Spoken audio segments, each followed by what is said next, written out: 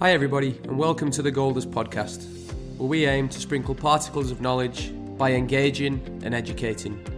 With your co-hosts, father and son duo, Keith and David Mayer. We're excited to have you on this journey with us, and we know our wide variety of world-class guests will provide lots of value for our listeners. To ensure you stay up to date with everything we've got going on the podcast, make sure you subscribe. This week on the Goldust podcast, we welcome skill acquisition expert, Dr. Mark Williams. Mark is a professor and an educator, and is an author of multiple books, including his most recent one, The Best: How Elite Athletes Are Made. He's also worked with several high-profile organisations like FIFA, UEFA, the US military, Nike, and many more.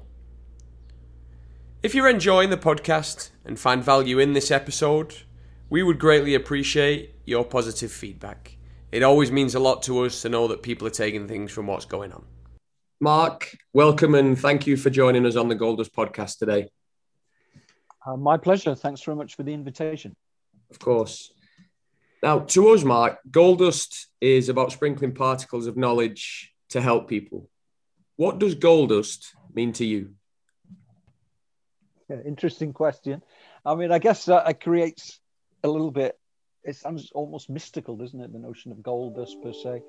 I mean, I suppose as a scientist, then my notion of gold dust would be the fact that we're able to rely as much as possible on evidence-based practice in what we do on a day-to-day basis, whether that's general in player development or in coaching or whatever industry or professional domain we're in. I guess I'm a strong believer in the importance of science and data-driven decision-making. We'll touch on that now then. So you are a professor in the Department of Health and Kinesiology at the University of Utah. What are some of the typical things that you would research and work on that assist sports? Yeah, my interests from a research perspective are really on expertise and expert performance and how we develop skill across different domains. I mean, most of my research over the years has been in sport, but I've also done work across a number of other professional domains like the military, law enforcement, medicine, aviation. And essentially what I look at is what differentiates expert from less expert performers, with a particular focus on the development of what I might call perceptual cognitive skills, but you may refer to them as maybe anticipation and decision making, or in lay terms, I guess, using the coaching phrase as possibly game intelligence. So I'm particularly interested in that area. And then secondly, I have a strong interest in skill learning and how we can optimize the development of skill using most effective methods of providing instruction and feedback and structuring practice for effective learning. So it's a kind of a multidisciplinary focus that kind of spans sports science, cognitive science, and motor learning. So in that area, Mark, where you speak about perceptual, cognitive, skill learning, game intelligence, technology's out there now, but it's forever increasing and very demanding at times, I'm sure. But what do you think will be the next frontier for sport to develop?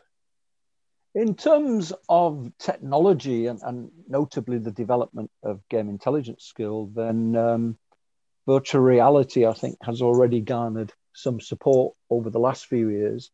I mean, I think the advantage of virtual reality on the one side, I guess, is the fact that you can capture attacking sequences, defensive sequences from matches and replay them or variations of them to players during the learning process. So it's a much more controlled manner. And of course, the advantage with virtual reality is that you can look at the match from a first person perspective. So you could actually put a player back in the situation that they were in a match at the weekend, or of course you could put another player into that situation. So it does give the opportunity for players to be confronted with meaningful opportunities to practice perception and decision making. So we've been an academic and one of the world's leading authorities and expertise and its acquisition in sport.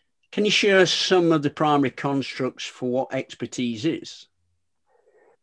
Yeah, let me just go back and just elaborate a little bit on the last question, because I just to highlight the fact that, whilst I think virtual reality will play an increasingly important role in the development of game intelligence moving forward. I mean, of course, it's not just about technology either. So, there's a lot of evidence, for instance, that suggests that hours of engagement in street sport is strongly related to the development of game intelligence skill. And of course, it's about the nature of the practice sessions that coaches structure, in the sense that they're realistic and provide opportunities for dynamic decision making as would occur in the game setting. And there's obviously interesting interaction there as well between the nature of instruction, to what extent coaches are overly prescriptive in those coaching sessions, or to what extent they allow players to engage in decision making through their own will, so to speak, in order that they learn through some kind of trial and error. So I'm not saying that virtual reality on its own, but I think used in conjunction with some alternative methods for developing decision-making skill is important. In regards to your question at the end there, I mean, yeah, expertise is, of course, on a continuum in the sense that you might have world champions at one end of the continuum, right the way down to beginners at the other end of the continuum. And I suppose ultimately I'm interested across that continuum, but particularly at the expertise side of it, world-class performers, elite soccer players, and how they develop those kinds of skills, but also, of course, interested in the other side of the development as well, in terms of, for instance, children engaging in sport, and how do we keep them involved in sport for a prolonged period of time. Mm-hmm. So in your book, Mark, which recently came out, it was only been out for a few months, The Best How Elite Athletes Are Made, you share some wonderful insights in it. You speak about helicopter parenting. Mm-hmm. Can you share what is meant by the term helicopter parenting, and also what are some of the downsides of having helicopter parents? Yeah, I guess the downside of actually being a helicopter parent might be similar to what, to use a euphemism, we go back to what we were talking about a minute ago. You could also refer to helicopter coaches as well. And I suppose what I mean by helicopter parents is those who are overly involved in the day-to-day aspects of a child's development, being overly concerned about protecting the child and sort of holding their hand through everything and shielding them from the kinds of ups and downs that are common in life. And I guess the downside with that is that the child becomes dependent on that support and potentially is unable to become suitably independent in their own right.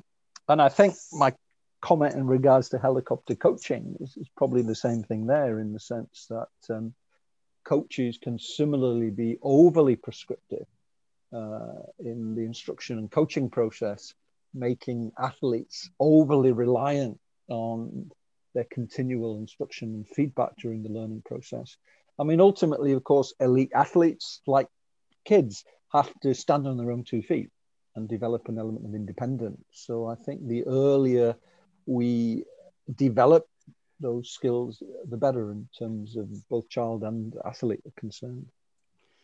When we look at the likes of Tiger Woods and the definition of helicopter parenting and helicopter coaching, which you like, it's where is the boundary, where is the line of what is perceived to be helicopter parenting, helicopter coaching, because of the successes, obviously, with the likes of Tiger Woods and many other athletes, in actual fact, where the parents have been actively involved, but quite intense with it as well. Yeah, I mean, in my view, one of the biggest driving factors really would be the passion and interest of the child to engage in that sport. And I know that there is varying sources of evidence that would support early specialization or diversification, or what we've called early engagement. So with specialization, I guess children tend to engage in a sport very early, and that essentially they spend most of their time in that sport. Diversification, of course, is a pathway where kids might sample a wide variety of different sports and not specialize until later on. And a pathway that we've identified both in football, soccer, and in skiing is the early engagement pathway, whereby what happens is kids start engaging in the sport very early. For soccer, it's usually around 4 or 5 years of age. For skiing, it's even earlier, 2 or 3 years of age. But they do sample other sports during development.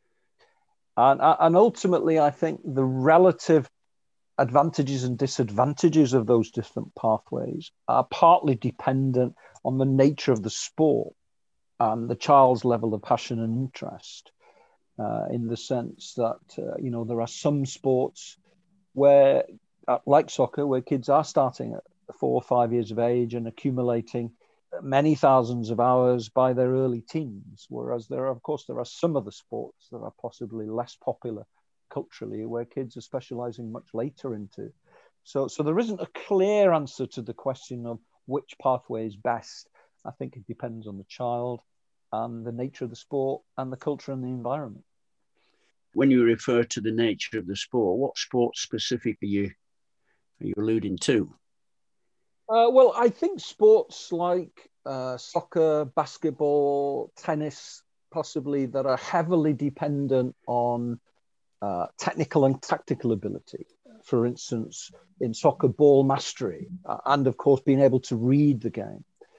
I think in those sports, the challenges are that if you don't engage relatively early, then you may end up with a practice deficit, whereby if you come into the sport late, you're so far behind in terms of the development of those technical and tactical skills that it's very difficult to bridge that gap. Whereas there are other sports, perhaps, that are maybe less popular culturally, and where physical and physiological characteristics may be the most important factors. So they might potentially be things like cycling, rowing, sprinting.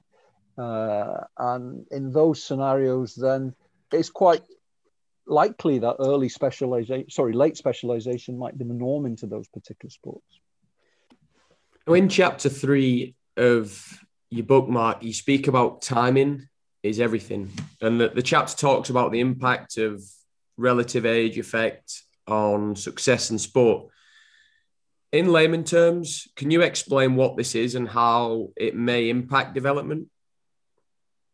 Sure. The relative age effect was first identified probably about 30, 40 years ago now, actually, maybe longer. And what it is that in any selection year, so let's say hypothetically, as is for soccer in the UK, the selection year starts in September, then the tendency is for scouts and coaches to select more boys and girls that are born in the first 3 months of that selection year, that is September, October, November.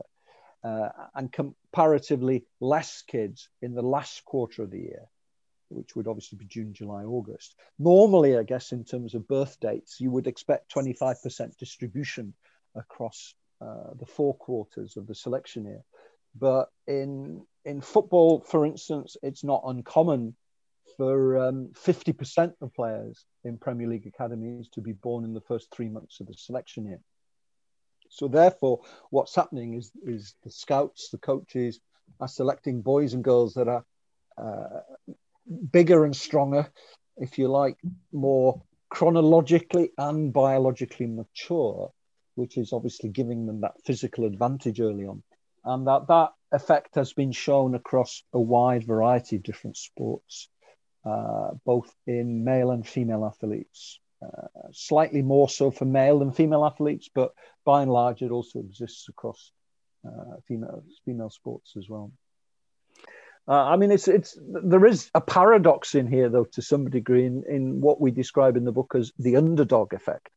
And the argument is actually that whilst more athletes are selected into elite training programs when born in the first quarter, rather ironically, more athletes progress to professional status and receive higher salaries and are more likely to receive awards like World Player of the Year and European Footballer of the Year when they're actually born later in the selection year.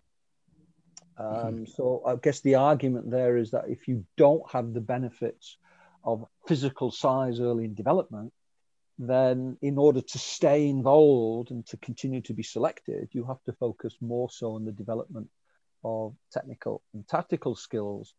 So to some degree, actually, whilst historically, I guess people have felt that those born later in the year are disadvantaged, I actually think there are potential disadvantages at both ends of the selection year, in the sense that those kids born early in the selection year may be allowed to get away with their physical characteristics, and not enough focus is placed on the development of their technical and tactical ability, whereas maybe kids later in the year are able to work on those technical and tactical skills, but maybe could be deselected by virtue of the fact that physically they're not big and strong enough. Now, in your book, former Liverpool player Jamie Carragher talks about not being the fastest or tallest of central defenders, but he was very good at reading the game, reading danger, reading situations quite well. Now, what was he doing? What was Jamie doing to be able to read the game and read the danger and still be very effective at doing his job? Yeah. I mean, great question again. I mean, maybe let me dismiss one myth in the first instance, in the sense that, you quite often hear the sports commentator go, the player's got great vision or a superb eye. But the reality of it actually is that Carragher's eyesight would be no better than you or I, in terms of the ability of the eyes to pick up key information. So there's no Superman vision there per se. What happens, of course, is through prolonged engagement in the sport, he's able to develop knowledge structures in memory that allows him to process information in the display in a much more efficient and effective manner. So we know, for instance, that a skilled defender like Carragher will be using the eyes much more effectively to scan around the field to pick up the positions of teammates and opponents. We know that he'll be better at picking up information from the body shape of the player in possession of the ball that allows him or her to predict where the pass will go next. And we also know that skilled defenders are very good at recognizing structure and familiarity in evolving sequences of play, such that they're able to predict what the end action sequence of that would be. And ultimately what they do is they also develop what we call a hierarchy of probabilities, in that, given where the ball is, where the other players are, they develop these likelihoods, if you like, of okay, what's the most likely pass that will occur in this particular moment in time. So maybe the key issue here is that through this prolonged exposure to the game, then these knowledge structures develop in memory that allow them to see the world in a different way to what we might do. We all might look in the same place, but obviously different people see different things. And obviously Carragher was very good at seeing the right things at the right time. Would it be a suggestion that the best players watch the game, whereas the not so good players watch the ball? Yeah, that's a common phrase, I guess, that you will hear, and there's quite a bit of evidence for that. There's been some nice work done as well, where people have looked at head movements during a game.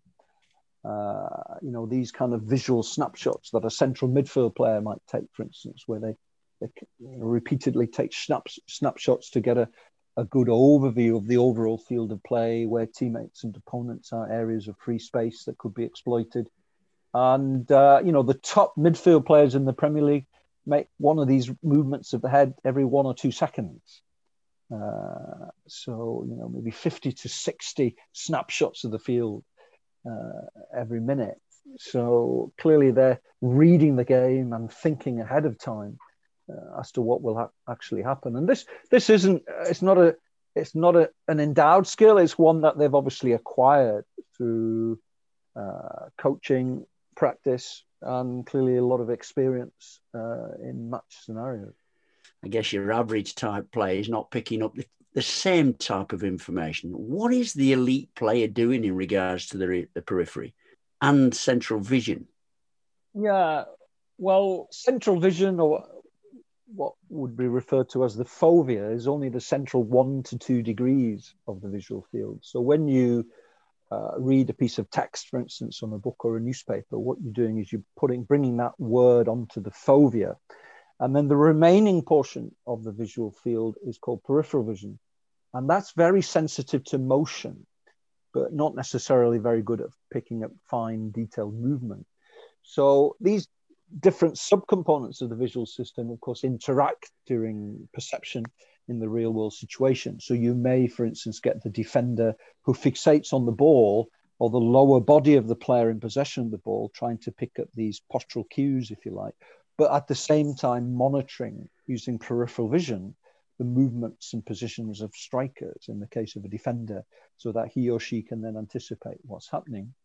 So whilst less skilled defenders, as you suggest, may be foveating on the ball and spending a lot of their time picking up information from the ball, the skilled players are more likely to be using peripheral vision in those types of situations. And again, this is something that they've learned and adapted to the constraints of the game over time. I saw a great video yesterday about Ashley Cole, and for me growing up, I watched him a lot because I played left back, and for me, I think he's probably the best fullback England's ever produced. And the video that he spoke about yesterday was actually when it was a game where he was playing for Arsenal against Man United. And he spoke in detail about defending in 1v1 situations. And very, very little of what he spoke about was focusing on the ball. It was more so focusing on the player that he was facing and the things that he had to do to defend against that player. And in this case, it was Wayne Rooney.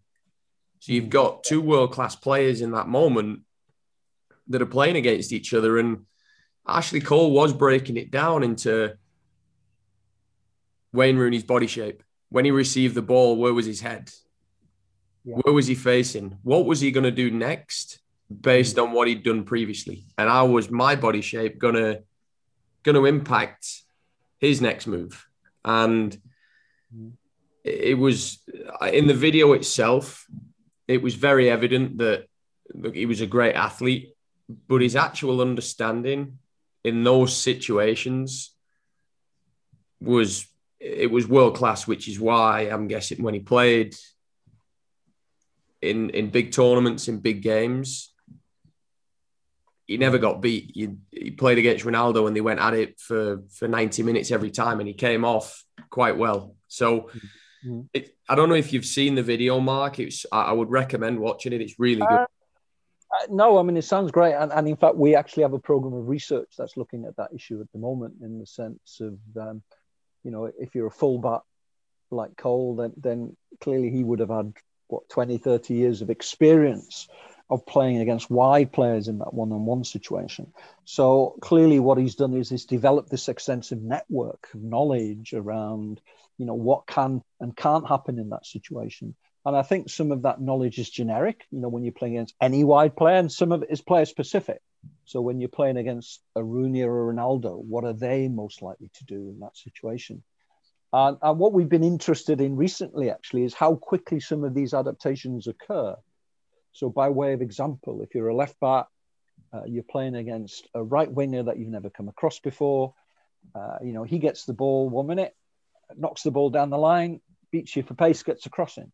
So then how do you then use that knowledge to adapt? So next time you're thinking, well, this guy's got pace. He's quicker than I am. So I can't push him outside. I have to push him inside. So what he's doing is then tapping into some of that knowledge to help him know what kind of strategy to develop in that situation. So we're interested in identifying some of that knowledge. We're interested in how that knowledge is acquired. And of course, we're particularly interested in how can you develop that knowledge base more quickly in a left back like Ashley Cole in his youth, for instance. How can you develop that kind of understanding of the game at a very early stage?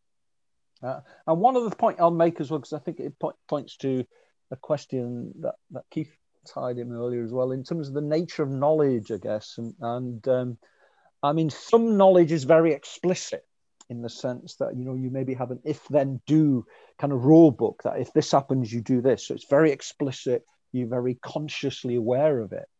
And maybe a lot of knowledge that comes through instruction or the use of video-based feedback is that very explicit cognitive knowledge. But also some knowledge is very subconscious or tacit, or what we call implicit, intuitive, if you like, in so much as that, you could ask Ashley Cole in one instance, why did you do that? Well, I did that because, he's got pace, he's quicker than I pushed him inside, and I know I'll get support, and so on and so forth. But there are other situations you could ask a Wayne Rooney, for instance, why did he play that pass? And he might go, I don't know, we've just played it. It just happened. So there are different types of knowledge. And the interesting thing, of course, from a coaching instruction perspective is how do those different knowledge bases develop? What can we do as coaches and instructors to facilitate the development of those sources? And how do they interact?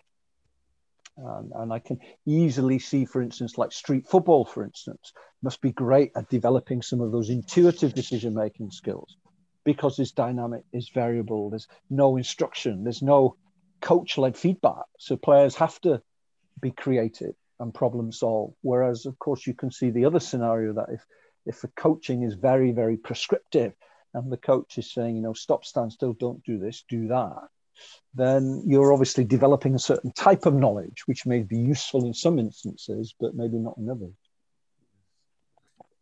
Mark, in chapter 10 of the book, you also talk about quiet eye. Yeah. What is it? And what purpose does it serve in sports like rugby, snooker, golf, basketball?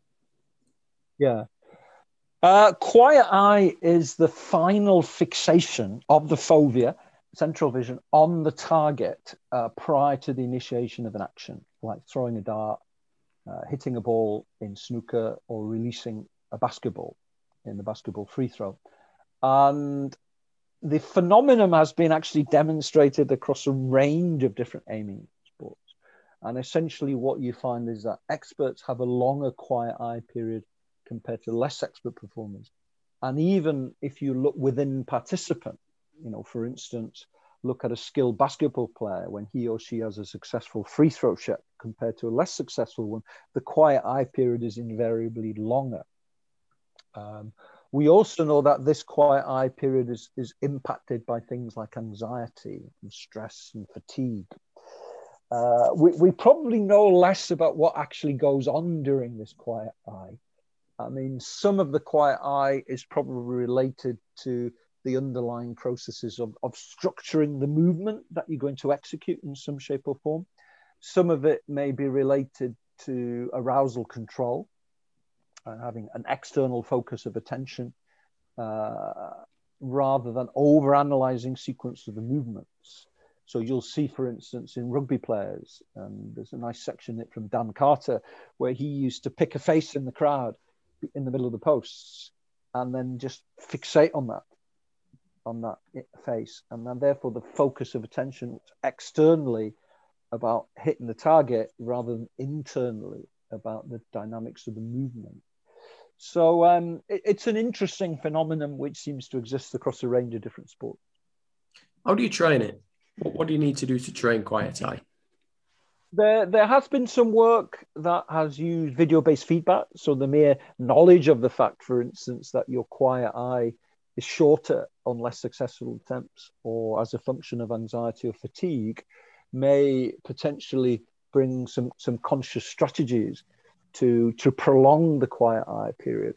And maybe even coming back to that issue around internal and external focus of attention, trying to develop strategies that allow athletes to focus externally on the task may have a lot of advantages rather than them thinking of the movement itself. And of course, this is the advantage of more implicit forms of coaching again, in the sense that it means that people learn skills, but without actually consciously being aware of how they're performing it. They just perform the task. So certainly instructions that focus on an external focus of attention are more likely to prolong the quiet eye period. There's a fair amount of evidence to suggest, for instance, that when we become anxious, we reinvest cognitive effort in aspects of the movement that had previously become automated. And if you look at some of the classic books, you may have heard of In a Game of Tennis or In a Game of Golf, for instance. And if you're playing golf against someone and he or she's playing well that day, then you can often disrupt them by saying, you're driving well today. What are you doing differently this week compared to last week? And then all of a sudden they start reflecting consciously about, what am I doing well? And then you could get this, move back to this internal focus, which kind of a negative impact on performance. The likes of Owen Farrell, when he's playing or kicking, is you see where he fixates. It looks like he's tracking something that I don't know what he's looking at. I don't know. Only he'll know what he's looking at, but seems to be tracking the actual pathway of where he wants the ball to go. Would that be classed as quiet eye? Quiet eye is more fixating on the target that you're aiming towards. So I guess the target is more likely to be between the posts as opposed to tracking the ball per se. Okay. Although, it could vary from one individual athlete to the interesting thing, you could also suggest that the quiet eye could be on the ball, in the sense that a player may fixate on the ball, strike through the ball, and then see where the ball's gone. Or, of course, they could fixate on an external target. Both are external focus of attention to some degree, in the sense that they're not focusing on the movement per se, but rather on the end outcome of the movement. But I mean, based on the data, a little bit of data that exists on rugby, and certainly our interview with Dan Carter, it seems to me that people are more likely to be fixating on a target between the posts rather than the ball per se. But, there may be some variances there across players. So we've spoke about a little bit around, not the depth of communication, but the qualities required to get information from coach to player. So there's a relative amount of content where player understanding gets greater. But what qualities do the most effective coaches possess? Are they less the owner of all knowledge and more the master of facilitator?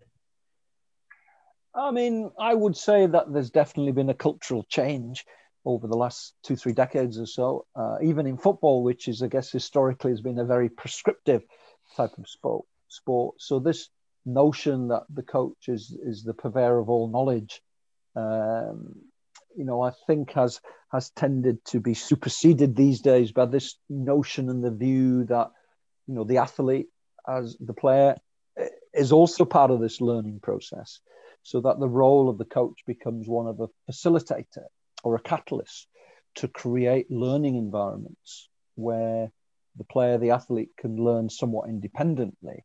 It doesn't at all mean that the role of the coach becomes redundant. Far from it, to some degree. I guess the role of the coach is more challenging, in the sense that almost as a coach you have to know exactly what it is about the environment and what you need to change in that instance in order to allow the player to learn independently.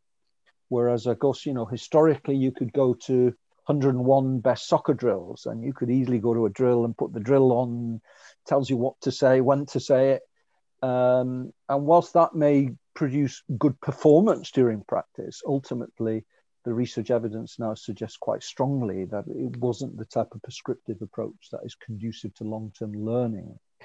So certainly the role of guided discovery and less explicit forms of instruction have gathered a lot of support over the last decade or two.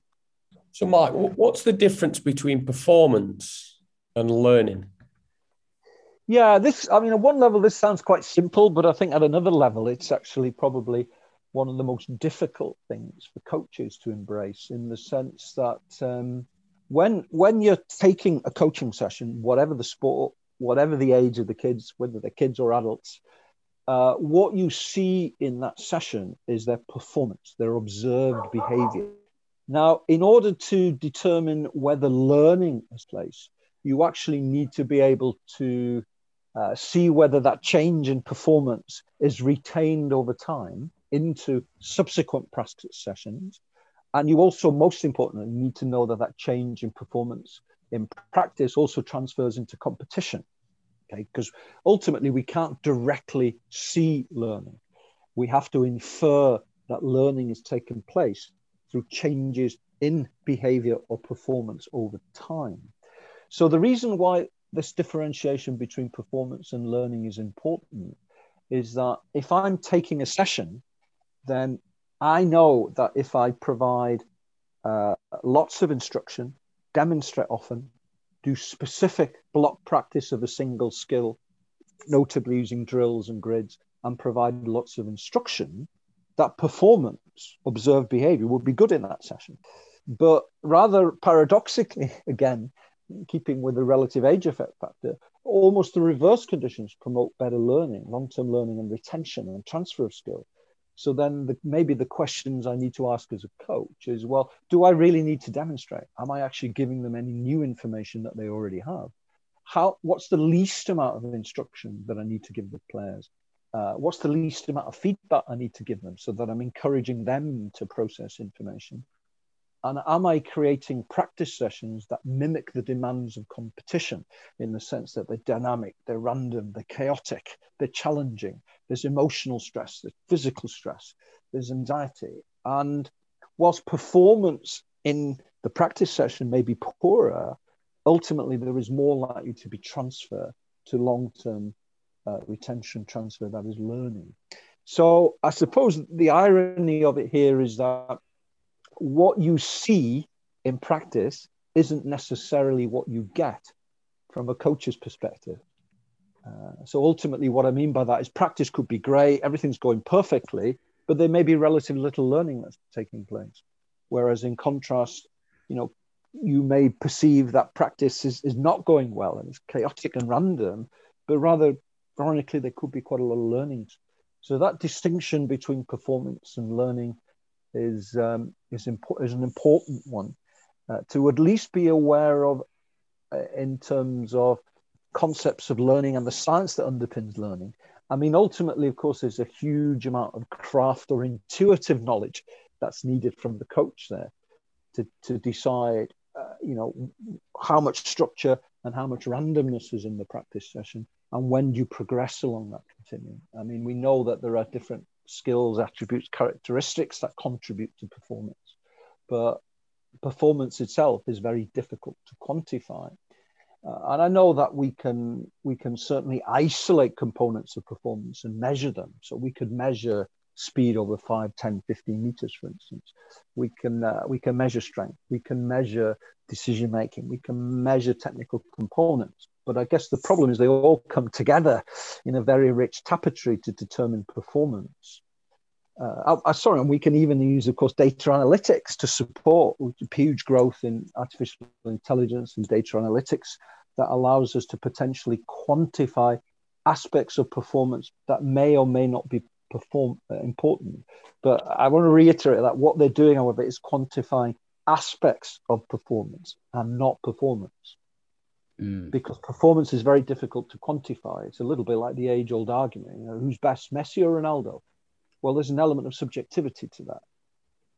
Yes, we can refer to data and statistics to help make the judgment, but invariably, football, unlike sports like the 100-meter sprint or swimming or most of the athletic events, it is not easily quantified and measurable.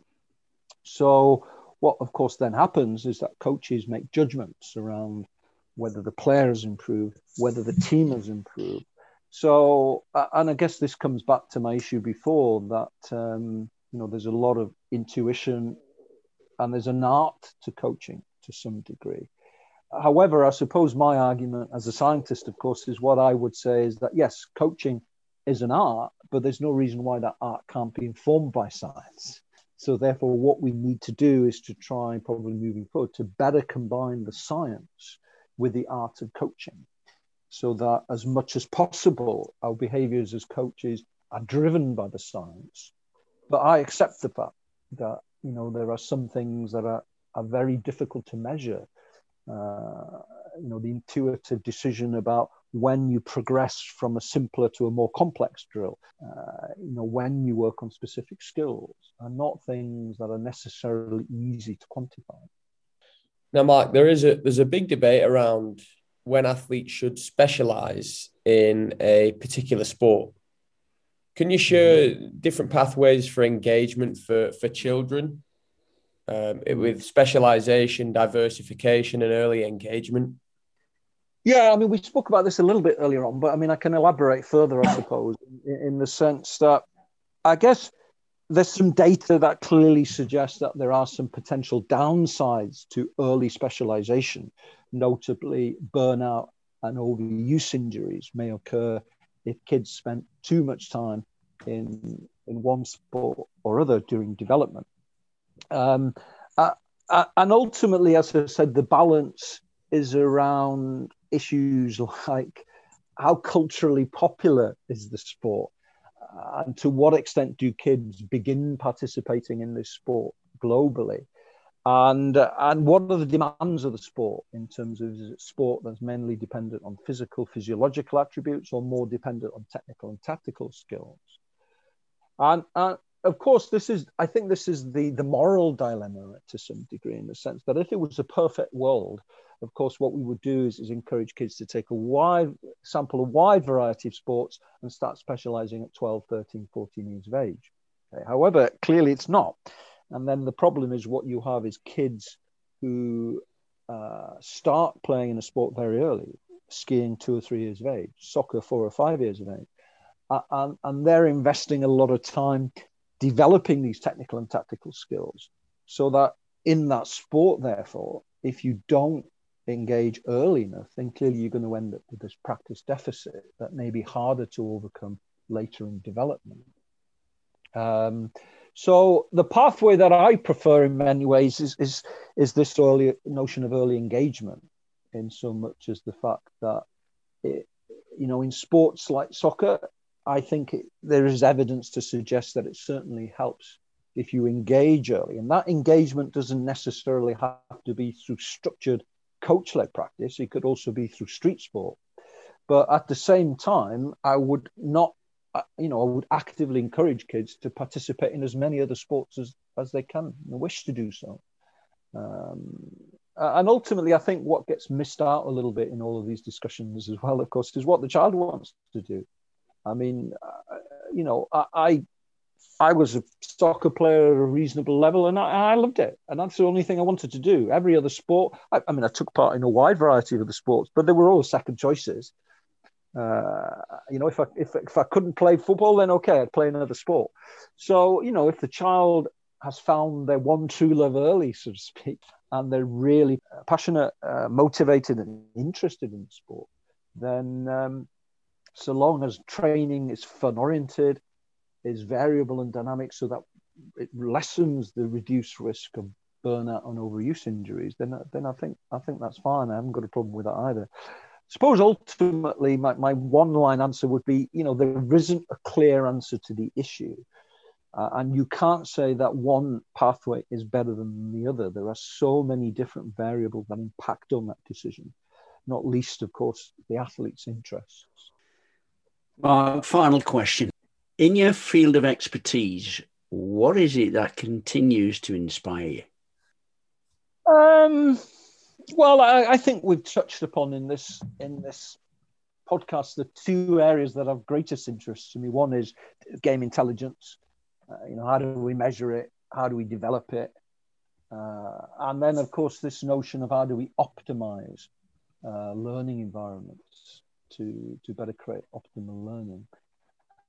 I mean, a pitch that I use quite often is that, as someone with a background in sports science, I think sports science has made a massive contribution to high performance over the last few decades.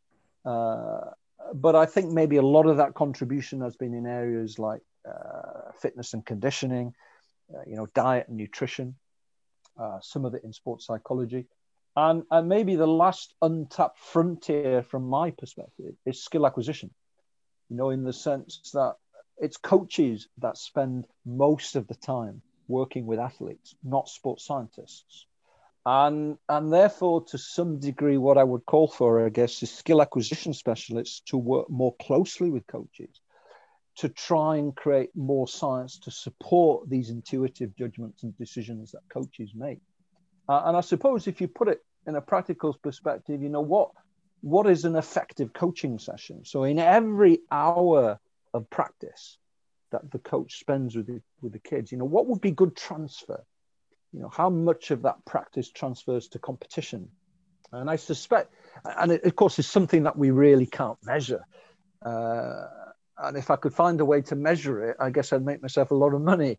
But ultimately, how do we measure that transfer? And notionally, if we think that the transfer from practice to competition is 30%, I'm just picking a figure somewhat randomly from my mind at that point. I mean, isn't the way to optimize performance moving forward is if we can raise that 30% to 50% or even higher? So in other words, how do we train most effectively in practice to make sure that the necessary adaptations occur that lead to the development of expertise? Now, for me, I see that as the new revolutionary pathway moving forward. How do we optimize? How do we use learning sciences to optimize skill development in players? Mark, very informative, and there's a lot of things in here that you've mentioned that it's got me thinking. So from my dad and I want to thank you for coming on today. It's been a pleasure having you, and I'm sure there'll be more things coming out from yourself that'll help the world of sports and beyond over the coming years as well. Well, once again, many thanks for the warm invitation. I've enjoyed the discussion and our previous conversations, and your book, which is also doing well. I've kept an eye on it, so that's great. I mean, ultimately, often there isn't clear answers to a lot of these questions, but I think the most important thing is that there is open dialogue from coaches and scientists around, what do we know, what don't we know, what do we need to do to progress our knowledge, and how can we collectively work together to make sure that we're developing athletes, and also, of course, looking after the welfare of the children that are engaged in sport as well.